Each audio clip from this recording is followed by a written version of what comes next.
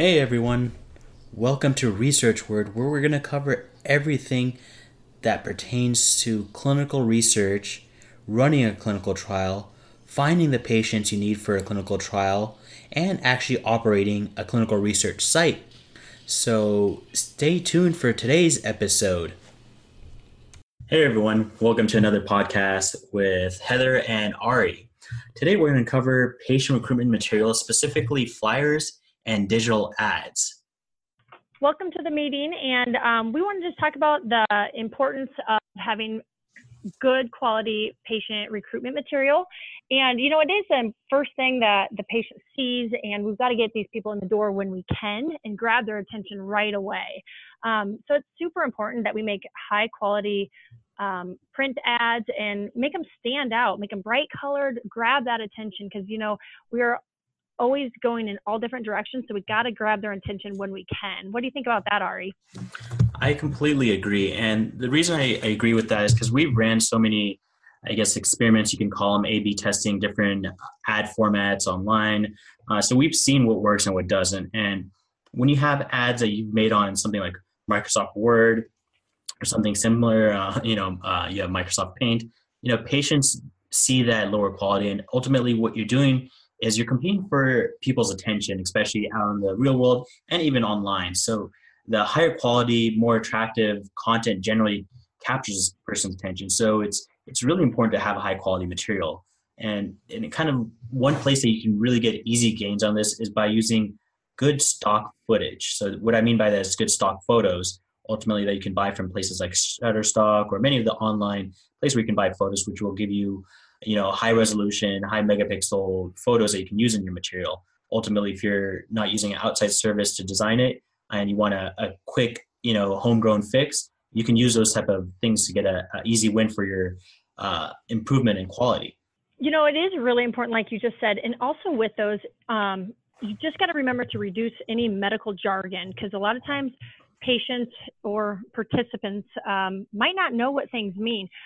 For example, we have a diabetic gastroparesis study, and the normal person out there might not have any idea what gastroparesis means. So you got to maybe change the language of it and make sure that someone that reads it knows right off the bat what it is, rather than, what is that? Do I have to look that up? That's not what we want. We want to grab their attention right away. I agree. Simplified language really helps the patient ultimately not be scared of the clinical trial, because if they encounter medical jargon that they don't understand, they're going to get a little frightful, because I think that happens to any of us. When we don't understand something, we get a little bit of fear or hesitation in that. So it's important to reduce the medical jargon and also create the content where it's in relatable terms. Make it so it's something they can understand or it's something they've heard. So one example that you and I were discussing is kind of the explanation of what CKD can be in a diabetes trial. Some patients might not know the abbreviation of it, but they know it as its elongated form, which is chronic kidney disease. So you may want to, kind of elongate those things, especially when you're listening at the study overview and kind of making the main bullet points for the IE criteria. But one thing I like to mention is when you're doing the IE criteria listings on your study material, try to keep it as simple as possible, because you want to build your material for a higher response. I know that may result in a few more calls of patients that are not qualified, but you'd rather get more calls than less, because you want to have material that may scare out potential patients versus getting patients that might not be a potential. Because it's ultimately, it's sort of like sales, where you want to generate more referrals or leads, as they say in sales, that are basically inbound phone calls or emails or requests to you guys. And that way, even if they don't qualify for the trial, let's say it's a diabetes trial with people with CKD, at least you get the patients that have diabetes, and you can use them in future trials that don't have CKD involved. So it can be a win-win situation for you, and you can use that as a kind of a trickle-down effect where they can be used for other trials ultimately, or patients have the opportunity to participate in other trials. Yeah, that's exactly what I was thinking when you were saying that. You generate the calls, and a lot of times people might be overwhelmed with it, but I would rather be overwhelmed than underwhelmed. Just like you said, where they might not qualify for that particular study, but you know what? You have them, you're talking to them, and you can get all their information and hopefully use them for a future study. And you got to remember to remind the patients that although they don't qualify for this particular one they might have inquired about, that doesn't mean that they're not going to qualify for any future ones. So a lot of times we get patients that say, I didn't qualify, so I'm not going to inquire again. But it's really important to remind them that they need to hopefully try again. You never know, something might be out there for them to help benefit maybe future generations of people, and it could obviously benefit them at that time too. So that's always a positive thing, to be overwhelmed rather than underwhelmed. I agree. It's a point that you and I have touched on quite a bit, is that even if the patient doesn't qualify right now, obviously remind them that there are many trials out there that they can potentially be a fit for, even though they didn't fit into this trial, because every trial is unique and has a different criteria. So that way they don't, think it's a one and done type of situation. Hey, I wasn't eligible for this trial, so that probably means I'm not eligible for any clinical trial. We want to help them understand that every trial is unique. Yeah, absolutely. And, like touching back on the ads that are created, and even when you talk to patients, when they call in, talk about the benefits of just clinical trials at a whole, advancing medicine. And like you and I have talked about, how remind them the bottle of Tylenol that they take, for example, that's already been through a clinical trial. So at some point, the medication that they take has already gone through this rigorous testing, and that's what we're trying to do to get more medications approved and on the market for people. So that's always a positive thing for people to know, and just to remind them about it. Another thing too is they can help find out about their own health, maybe doing additional lab tests in clinical trials that their regular routine doctor might not do. So it's something that they can benefit potentially from participating as well. I agree, because listing out these benefits is something that I've seen a lot of research sites, a lot of patient recruitment material miss out on. And it's important because you got to give them, in anything that you create for marketing purposes, you got to list out the benefits for enrolling or buying that product or buying that service. And including benefits is so important. The fact that it's going to help advance medication and medicine. It's been a part of our medical, involvement since the days of Tylenol being advanced. Everything's gone through a clinical trial. And some of the most important is hitting home where you can tell them that, hey, it's going to help future generations, such as your kids, your family member, other family members, and, your friends. So you got to hit home with those things that ultimately are going to show them the bigger picture of clinical research. Not that, hey, maybe this medication works or maybe it won't, but at least we forwarded medication. We know that, hey, this pathway doesn't work, but we know to try out other mechanisms. So that's why clinical research is so important. You got to list out these benefits to ultimately remind them, hey, this is why it's important to enroll in clinical research and help push medicine forward. Yeah, another thing that we like to list on the ads is the compensation. Now, you can't list that under a benefit, but you can list the compensation, saying it's for your time and travel, because a lot of our patients or participants usually work. And so they got to make sure that they are getting compensated, or would like to get compensated for taking time off of their own, taking time off of their work schedules, or to come in to see us, because it is sometimes an inconvenience for them, but we don't want them to not participate because of lack of compensation. So it is important to list that also, so they do know that they are getting compensated for their time and travel.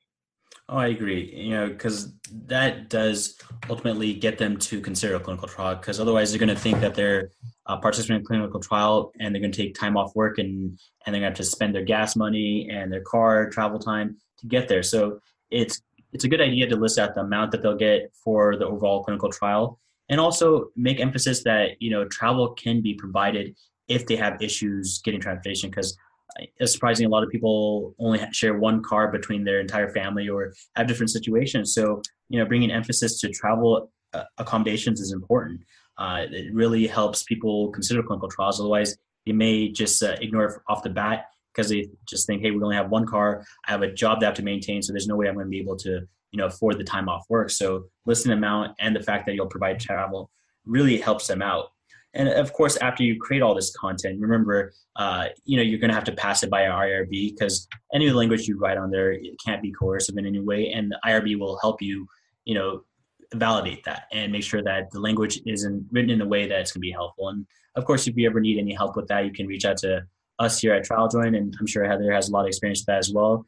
And so you can reach out to either one of us for a little bit more language help right before you submit your material over to the IRB. Because of course, at the end, you're always going to need the IRB approval.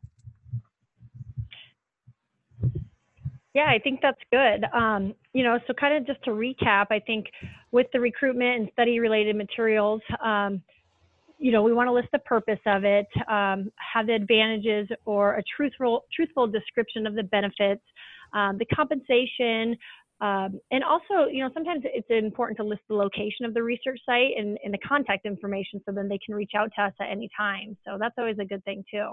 Oh, of course, you can't miss that. The patients have to know where the trial is being held. So if you forget that, they're going to be wondering for a while. So definitely have your contact information, a website, even a phone number, and an email.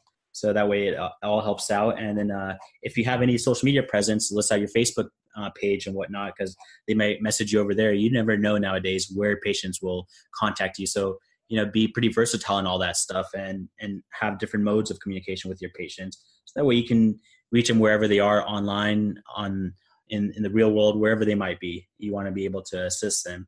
And alongside with contact information, that kind of brings me to a point of how you should structure your typical flyer or digital ad. The typical format we like to do is we cut it into two halves. Ultimately, you have your top half and your bottom half.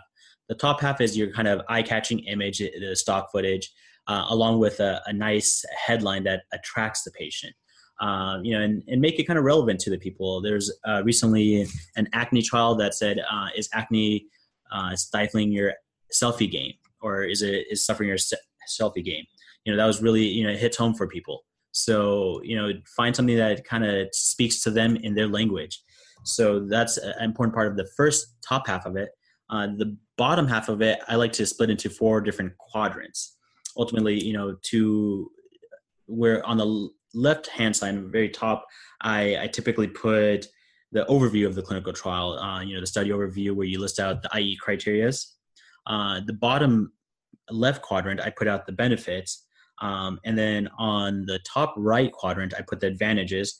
And then kind of allow the site to put whatever information they want on the very bottom right quadrant. I don't know Heather, if you have any other kind of design flows that you like to go with. No, what you said, that 4-grid platform, that's good, because it is very eye-catching, has all the pertinent pieces of information on it. And like we stated earlier on, we want to catch their attention really quickly, because we are all torn in different directions. So we got to get their attention right away. And that platform is a good way of doing that, I think. Yeah. It's once you get a good routine going with these materials, you kind of have a framework. It makes it easier. So that way you don't have to think about it so much. You kind of just have to create some of the content over it, especially the IE criteria and the headlines. As I'm kind of touching on the headlines, there's a few things I'd like to note. Change up the font and the kind of the bolding and the color of the text throughout all your content, depending on where you want to bring specific emphasis. So your headline might need to, it's going to want to be a little bit bigger than all of your content on the rest of the flyer. And specific words such as the condition may want to be in a different color that brings attention, such as red or yellow, depending on what your background is. And then, of course, highlighting different words within the IE criteria, the advantages and the benefits. So that way it brings attention for those things. So that way, as people are skimming through the material, their eyes can really quickly get to those points that they're looking for. So those are key points. And of course, that's why I always recommend using a designer, or even reach out to us at TrialJoin. We can help you make this material, and we have just thousands of samples already made. So you may not need to make it yourself, and we may have something off the shelf that you can just take and start using for your trials. So, if you have the ability, hire a designer, or if you want to cut costs, you can definitely use us at TrialJoin. We'll save you some money by giving you one of our pre-made templates. So definitely, spend some time on it, and don't resort to creating something on Microsoft Word by just dragging a few images and using the the simple features. Make something creative, make something eye-catching and high quality. Absolutely. I think we talked about some great points here, and being from a site, it's definitely worth it to reach out to someone that is very creative and knows what they're doing when making these flyers, because we've tried before, and just the success rate seems to be higher when you have better quality images that can attract the patient population. I agree. And from internal studies we've done of just the metrics we see online, higher quality always performs better, whether it's a video ad or it's a digital ad or it's a flyer, it always performs better when you have something higher quality. And I think we can all attest to that. But yeah, I think we covered a lot of good points over here. And hopefully if you have any questions, you'll reach out to us. We're available on LinkedIn, where you can reach Heather and myself, or you can email us at, my email is ari@trialjoin.com. Heather, would you like to share your email with everyone in case you have any questions? Yeah, my email is heather@heartlandcr.com. Perfect. So everyone, you know how to reach us. And of course, we're always available for any questions you have. Well, until next time, stay tuned and look out for our next episode. We don't know what we're going to talk about yet, but don't worry, it's going to be a good one.